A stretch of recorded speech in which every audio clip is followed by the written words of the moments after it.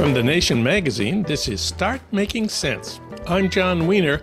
Later in the show, Melania and Ivanka have been mostly absent from Trump's side as he rages against those 91 felony charges brought against him in 4 different trials. Amy Willence will comment on the news, the rumors, and the photos.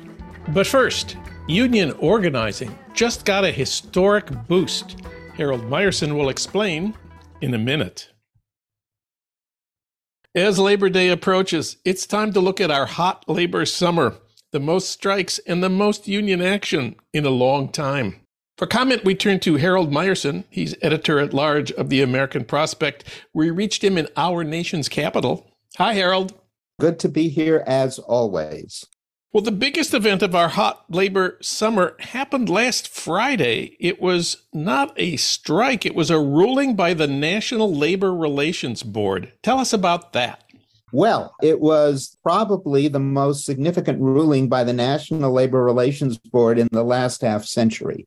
And what it addressed, which has been an ongoing concern of the board's general counsel, a woman named Jennifer Abruzzo, is that the labor law has been so weakened by a set of court decisions and previous NLRBs and what have you, that it no longer really performs the function for which the National Labor Relations Act was written, which was to allow workers to collectively bargain. The decision was in a case called CMEX, and it said 2 things. It radically changed the unionization process, basically, by forbidding employers from doing all the illegal things they have been doing for half a century to deter workers.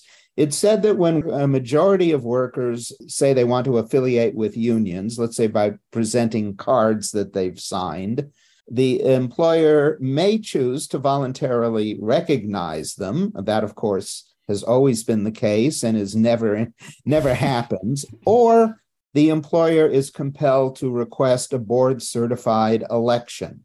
What's really revolutionary is the second half of that ruling. It says that if the employer uses an unfair labor practice in the run-up to the election or during the election. Now, let me just interrupt here and ask, does it ever happen that employers use unfair labor practices in elections? Well, it's probably not 100% of the time, but it certainly is higher than 99% of the time. Okay. And the most common unfair labor practice, as scholars have researched and documented, is firing workers who want to unionize. That's against the law, but there are no effective penalties against it. So what the new ruling says that if the employer commits an unfair labor practice, the board will order the recognition of the union and order the immediate beginning of actually bargaining a contract. Wow. That is revolutionary. There was a law review article in 2017 which documented that the number of unfair labor practices, which had been at about 1,000 a year, then once this change happened in 1969, it quickly rose to more than 6,000 a year.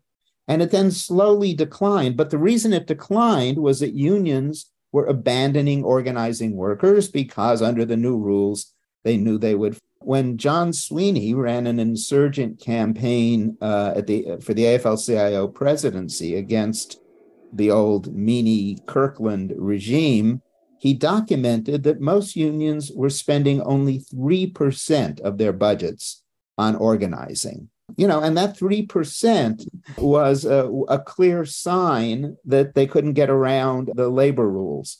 Well, the board accepted Jennifer Abruzzo's brief, and the rules have significantly changed. So if employers illegally fire pro-union workers in the lead up to elections, from now on, the NLRB will order the employer to recognize the union and enter into bargaining. Revolutionary transformation for American labor. But employers still have one powerful weapon in their anti-union arsenal. Tell us about that. They sure do. And that is that they can just refuse to come to terms in the bargaining. They can delay it. They can say, we'll think it over. They can say, we're busy now, call us back in 6 months. All of this, of course, is again a way to keep unionization at bay. The more recent versions of labor law reform bills, which have all failed to get past the 60-vote hurdle in the Senate, have included language to mandate government arbitrator coming in and imposing a contract if the bargaining lasts for more than whatever it is, 90 days or 180 days. But until Congress passes such legislation, the employers still have an out. Nonetheless, this is coming at a time when, as we know, labor militance is at a new level. This really is kind of suddenly a green light flashing to American unions saying, hey, this is the best time to organize since the late 1940s. And there's news about more potential strikes. 150,000 auto workers voted to authorize a strike if the big three automakers don't sign a contract with the UAW by September 14th. What was the vote on authorizing an auto strike? It was 97% yes, authorizing the strike. So that sounds pretty much like what you want in the way of solidarity. The UAW always had a slogan which ended solidarity in the ranks, and they got solidarity in the ranks. And I understand the biggest underlying issue in the potential auto worker strike and in the negotiations, which have been underway all summer now, involves the transition to electric vehicles, which the Biden administration has put a lot of energy and a lot of money in tax breaks behind. What does the union want, and what's happening on that front right now? Well, there are two issues about going to electric cars. One is that it takes fewer workers to produce electric cars, but also the companies are setting up plants that are joint ventures with experienced lithium-ion battery manufacturers who basically come from East Asia, and saying, well, this isn't for us to extend the contract to these workers. They're kind of on their own. And the union is saying, hey, building an electric car had better pay just as well as building a gas-powered car has been. And this is a major issue. And in the weeds of the Inflation Reduction Act and such, there are ways that the government can pressure companies to unionize, building electric cars or electric buses or what have you. And in fact, on Tuesday this week, there was a ruling out of the Treasury Department which went further than some other rulings, pushing recipients of federal funding to basically allow their workers to go union. So, we'll see where this ends up. Well, one of the key fronts in this battle over unionizing the manufacture of electric vehicles is Georgia. There's a coalition of labor unions and civic groups in Georgia and in Alabama, the New York Times reported on Monday, launching a campaign to target Hyundai's electric vehicle plants and their suppliers, especially the battery manufacturers. Hyundai is building an electric car mega site outside Savannah. It's the largest economic development project in the history of Georgia. Hyundai is one of the world's largest automakers. It is non-union. It is expected to reap huge benefits from Biden's push to transition to electric vehicles. In Georgia, Republican Governor Brian Kemp is providing $1.8 billion in tax subsidies for this new Hyundai megasite outside Savannah. It's the largest tax deal in the history of the U.S. auto industry, not just Georgia history, all of American history. The Prospect reports that the construction contract for the new Hyundai electric vehicle plant did already go to a non-union firm, one that, by the way, has contributed heavily to Republicans. The UAW is one of the key unions in this campaign in Georgia about the Hyundai megasite. Georgia, of course, is a key swing state for Biden in 2024. How much can the UAW ask for here? How much can the Biden administration ask for? I understand that this labor community coalition in Georgia is seeking what's called a community benefit agreement, a kind of a standard thing where the company is asked to promise to hire locally, to provide training for new workers, to protect the environment around the plants, to hire and promote women, minorities, and vets. I notice making these union jobs is not on that list. How does the UAW imagine this could be a win? Well, to begin with, Hyundai is a union company in its home country of South Korea. And all of the transplant factories of BMW and Mercedes and Volkswagen and Toyota and Hyundai and what have you are unionized in their home countries. They're just not unionized in the American South, as it were. They go along with the local anti-union folkways of Dixie.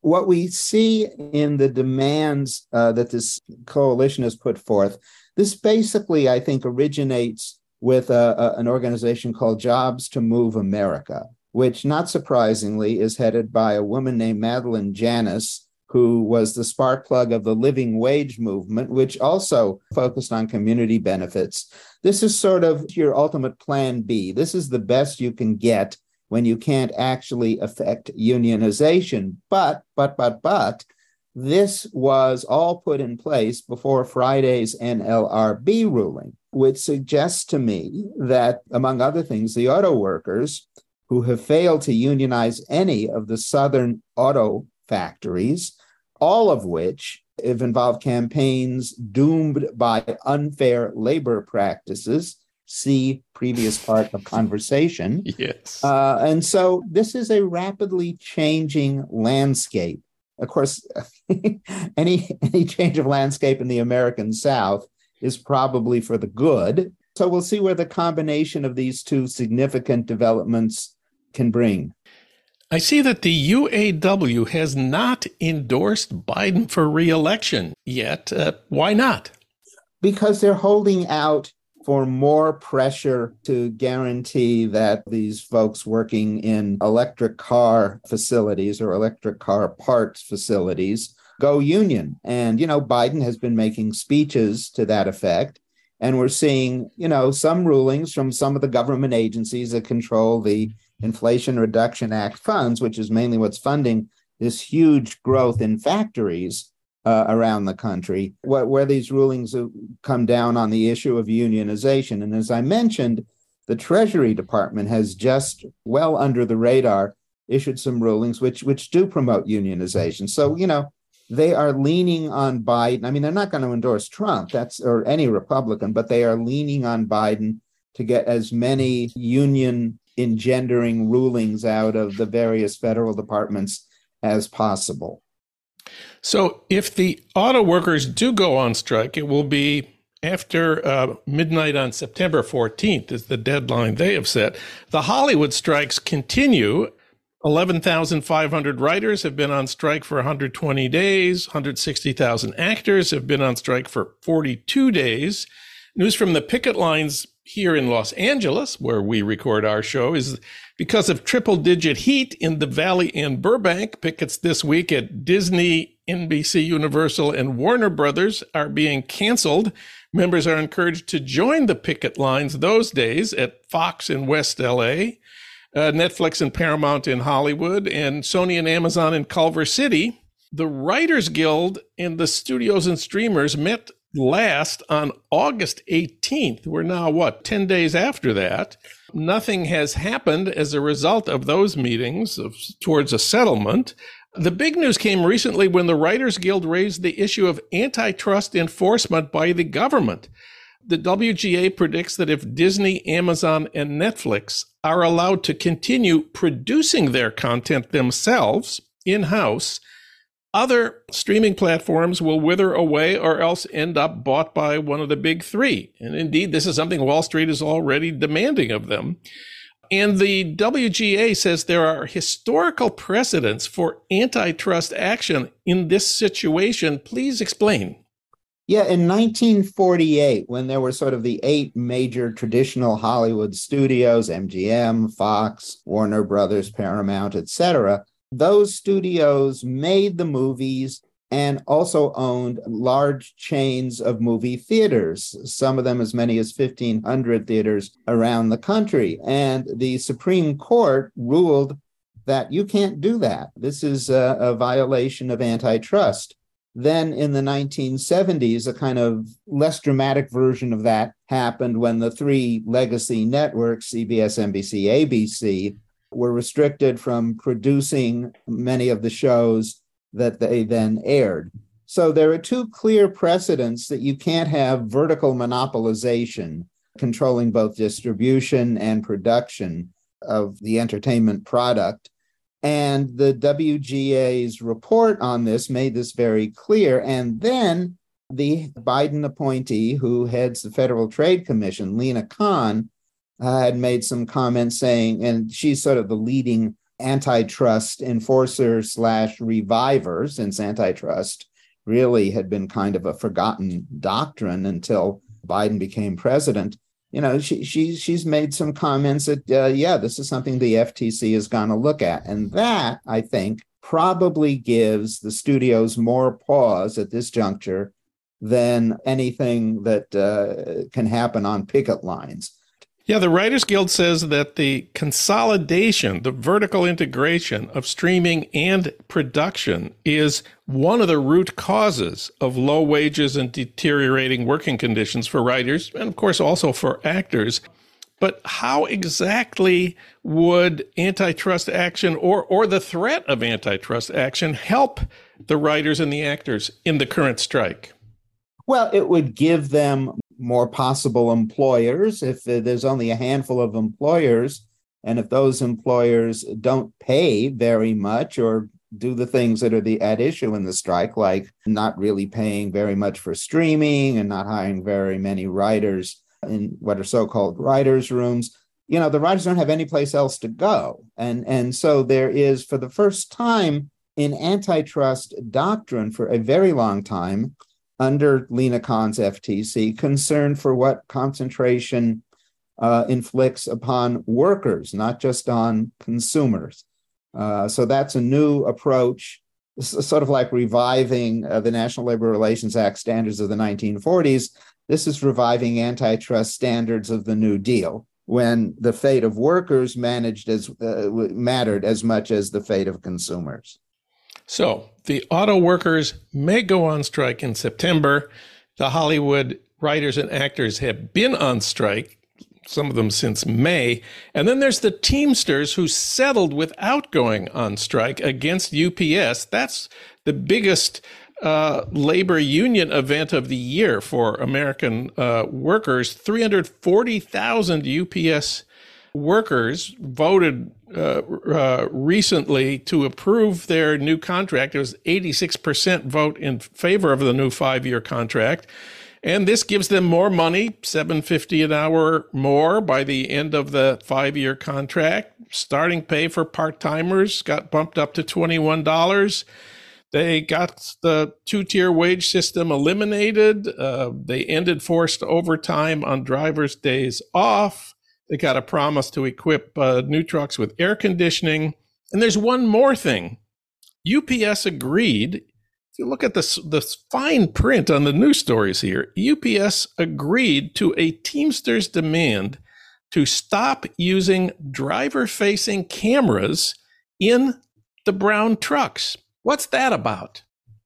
That's about the growth of employers' 24/7 surveillance of their employees. The Teamsters had two goals in this campaign. One was to get a really good contract for their own members, and that this would be a big deal because there are more unionized employees at UPS than there are at any other American company, and to help them roll on this offensive to really the big target they have, which is Amazon and Amazon warehouse workers and truck drivers. And guess what is the company that does more visual electronic surveillance of their workers than any other company? It wasn't UPS. It's Amazon, where every breath that their warehouse workers take is essentially recorded under the technical term is Tayloristic surveillance of their workers. And if any one aspect of the Teamster contract with UPS was also intended to tell Amazon workers, hey, you don't have to put up with this crap. It's the elimination of surveillance. That I think will help. And it's going to take a union as big and as militant as the Teamsters, with help from every other union, to take on a behemoth like Amazon. And last but not least, I understand there's a new AFL-CIO poll on attitudes towards labor unions. Yes, and like all the recent polls, it shows that unions have a higher approval rating than just about any other American institution, in the 70%.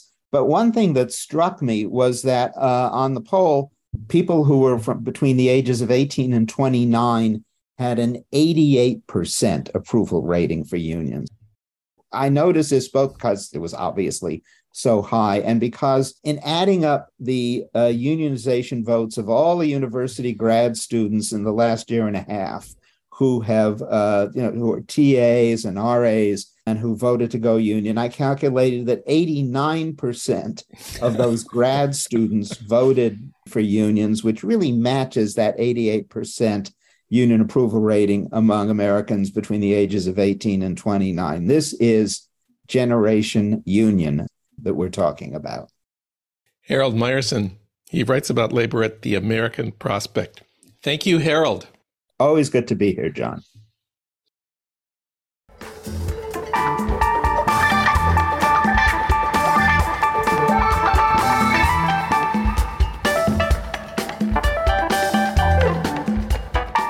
When a criminal is indicted for his crimes, it's not easy on the wife and kids. And it's even harder when the father's been charged with 91 felonies and is facing 4 separate trials with a possible 700 years in prison. But that's the situation facing Ivanka and Jared, Don Jr. and little Eric, along with Tiffany and, of course, Melania. For that story, we turn to Amy Willens. She's our chief Jared correspondent. She's best known for her work on Haiti. Most recently, the award-winning book Farewell, Fred Voodoo. She was Jerusalem bureau chief for The New Yorker. She's a longtime contributing editor at The Nation, and she's a 2020 Guggenheim Fellow. Also, she teaches in the literary journalism program at UC Irvine. Amy, welcome back. Thank you, John. I'm so pleased to be here. Well, the first Trump indictments came down in April. These were around the Stormy Daniels hush money payments, $130,000, where Trump was charged with 34 felonies. That night, he called the family together to sit in the front row for a defiant speech at Mar-a-Lago. We have a picture of that night. Who was there and who was not there? Well, first of all, it looks like a funeral. They're all dressed in black. They're forced to sit in the front row and stand for the photograph. It's very formal. So who was there? Well, Donald Jr. and his dark-haired, fulminating wife, Kim Guilfoyle, and Eric and his blonde wife, who you think at first could be Ivanka, and Tiffany and her husband. And one other strange person is in the lineup. There's a figure who does not have the super slender, Sim-like look of the other Trump family. And this is Victor Naus. He's not often summoned for full front and center photos by Trump. He's Melania's father. And apparently he's the only member of his wife's family Trump could scrounge up for this. He looks somewhat at sea among the tall blonde zombies. But in his rambling speech that evening, Trump thanked the entire family, including the absent Ivanka, but he did not mention the absent Melania. He said, I have a son here who's done a great job, and I have another son here who's done a great job, and Tiffany, and Ivanka, and Barron will be great someday. He is tall, and he's smart. But Ivanka was not there, and Barron might be tall and in the future great, but he also was not there. Okay. Ivanka wasn't there and Melania wasn't there. Of course, the Stormy Daniels hush money payments have special significance, especially for Melania. While Trump was having sex with Stormy Daniels at Lake Tahoe, she had recently given birth to their son, Barron. What have we learned about her reaction to the indictment? She apparently wrote many emails to her lawyer in the wake of the revelations about the hush money, et cetera. And the New York DA has attempted to obtain those email messages. Supposedly, they contain threats of divorce, as well as other humiliating or scandalous information that Melania has about her husband's affairs and business dealings. But so far, the New York DA's request to gain access to those messages has been denied. We'll see if a new framing of the request can pass muster with the judge who denied those so far. And of course, no daughter is happy when it's international news that her father paid hush money for sex with a porn star. What do we know about Ivanka's reaction to the Stormy Daniels news? Yeah, I guess she thought about the indictments and she didn't really want to address them themselves. So she said in a statement that she released, "I love my father and I love my country. Today, I am pained for both." Being pained for both, she's pained that her country has to endure the news about her rotten father. Well, one could interpret it many ways. One could interpret it also, I love my father. He's no good. I also love my country and I'm great. Okay, well, that's Future Trump. Now, this reminds us of the statement she made back in November 2022 when Trump had announced he was running for re-election. This was 2 years ahead of the election. Pretty unusual early start for an announcement, which was widely understood to be a move against prosecutors who were at that point preparing to indict him. He thought it would be harder to prosecute a former president while he was running for re-election. What was the reaction of Ivanka to her father's announcement that he was running again? It started the same way. Maybe she starts every sentence this way. I love my father, but this time around, I'm choosing to prioritize my young children and the private life we are creating as a family. And who can argue with family values? Exactly. Well, then in June came Trump's second indictment. This was 40 felony charges for violating the Espionage Act by refusing to turn over classified documents after he left office. These included papers detailing America's nuclear weapons programs, plans to respond to a foreign attack, and potential weak points in U.S. defenses. What do we know about Melania's reaction to that one? 40 more felonies, bringing the total at that point to 74. She hasn't made any public statement about this, but she does seem to continue to be keeping her distance from his messes. After the second indictment was handed down, Page 6 reported that Melania is in a wait-and-see position. She knows what she signed up for. He'll either be in prison or be president, or both. He'll either be in prison or be president, or both. That's a very healthy way to look at it. And then came the third indictments. These were the federal charges brought by Jack Smith about Trump's conspiracy to overturn the 2020 election. And then, of course, the fourth set of charges were the RICO charges in Georgia, bringing the total to 91. What did we learn about Melania's reaction after all that? People had the headline, Melania sees it as a problem for her husband, not for her. Well, the subsequent indictments, 2, 3, and 4, did not bring Trump to call the family together again for more defiant speeches and pictures at Mar-a-Lago. He did that on his social media platform and in his campaign speeches. We haven't said anything about Don Jr. or little Eric. Have they stayed away from politics the way Ivanka and Jared have? Don Jr. and his longtime girlfriend, Kimberly Guilfoyle, they tried to get into the spin room after the Republican debate, but they were denied access. Yet she went on to defend Trump, probably showing the way she would have spun the story. And she just made a very interesting argument about how her boyfriend's father shouldn't be charged with racketeering. She said, it's just absolutely ridiculous. Okay, can you imagine RICO, violations? Even John Gotti never had 4 indictments at once. There's no mob boss, let alone they do this to President Trump. How is that a defense of Trump? Isn't she saying Trump is even worse than John Gotti? It does seem to be the case, yes. Crazy. And we haven't said anything about the other daughter, Tiffany, who is, of course, the daughter of Trump and Marla Maples. Where has Tiffany been in any of the news about all of this? Well, Tiffany, the oft-rejected daughter, managed to get married recently, and it was unfortunate for her that it was the day after the midterm elections when most, if not all, of Donald Trump's preferred candidates lost. And as we know, Donald Trump doesn't like to lose. So it kind of cast a pall over the Tiffany celebrations that otherwise might have been more festive, having a growling father-in-law. So the day after Trump's big defeat in the midterms was Tiffany's wedding. And then the day after his fourth indictment, the RICO charges in Georgia, was a big event for Ivanka and Jared. Tell us about that. That was the bat mitzvah of their eldest daughter, Arabella. Your favorite. My personal favorite, Trump. What do we know about Trump's role in the bat mitzvah? Did he go to the synagogue? Trump was startlingly unpresent, both at the synagogue and at the reception afterward. But he and Melania did throw a birthday party for Arabella beforehand at Mar-a-Lago. So celebrating on his turf, but not on their turf. Yes, keeping it his own, not participating, if I may say so, in the Jewish portion of the festivities.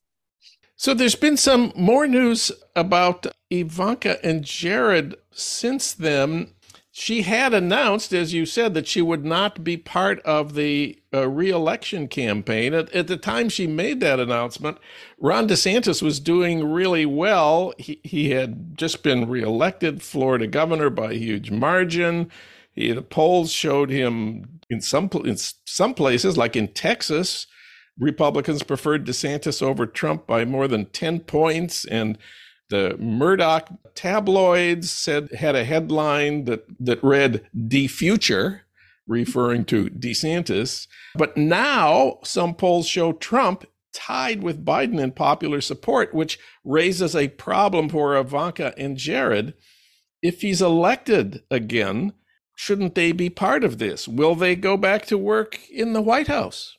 Won't they want to defend their standing in that machine as opposed to choosing to prioritize their young children and the private life they are creating as a family? And what we saw was that distance could change as the polls change. Vanity Fair reported about Trump's mid-July private screening of the notorious child trafficking movie Sound of Freedom, which he gave at his Bedminster Golf Club. And it was a big kind of gala affair, the kind of thing Ivanka doesn't like to miss, opportunity for a new gown, et cetera. And the guest list included the star, QAnon promoting star, Jim Caviezel, and other MAGA figures like Steve Bannon and Carrie Lake. But it also included Jared and Ivanka. And this was the big news of the evening, that they had come to an event essentially for her father. And what was the speculation in Vanity Fair about why this would be an important step for Jared as well as Ivanka? Jared is very concerned about guarding his standing in the Middle East after he made peace in the Middle East, according to him. He then left the White House, and he received, after they left power, he received a $2 million investment. $2 billion. I always forget Middle East standards.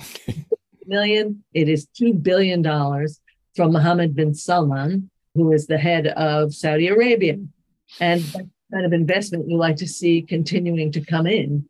So if Trump is in the White House, it would be shocking to all Trump watchers if Jared could possibly keep a decent distance from that power. Bringing it up to the present, the news last week was that Melania was privately, quote, seething in fury, close quote, over a social media post of Donald's. Tell us about that.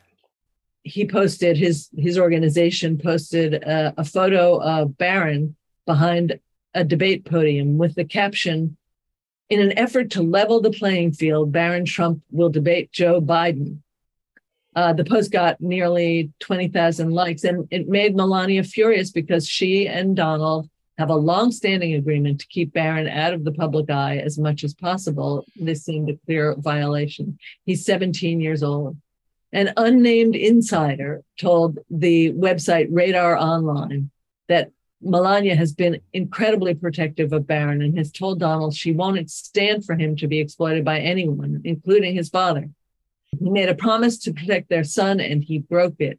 This source goes on to say there's a good chance she won't forgive him, and the next time we see them together may be in divorce court. In fact, the last time she appeared with him was at the birthday party before the bat mitzvah. So there's talk about Melania divorcing Donald Trump. I guess we all need a divorce from Donald Trump, so Melania kind of points the way here. Amy Willens. Thank you, Amy. It's great to have you back on the show. Thanks, John.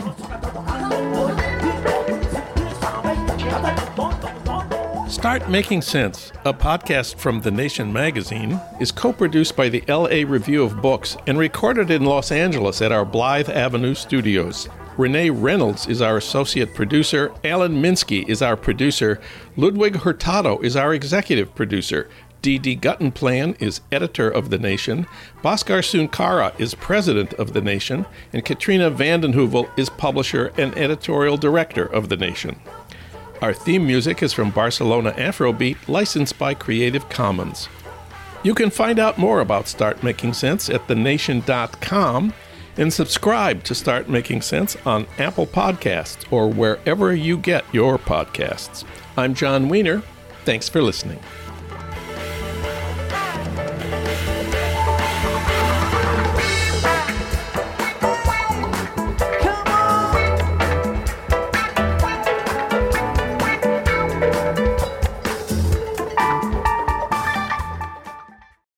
Without the ones like you, who work tirelessly to keep things running, everything would suddenly stop. Hospitals, factories, schools, and power plants, they all depend on you. No matter the weather, emergency, or time of day, you're the ones who get it done. At Grainger, we're here for you with professional-grade industrial supplies. Count on real-time product availability and fast delivery. Call, click Grainger.com, or just stop by. Grainger, for the ones who get it done.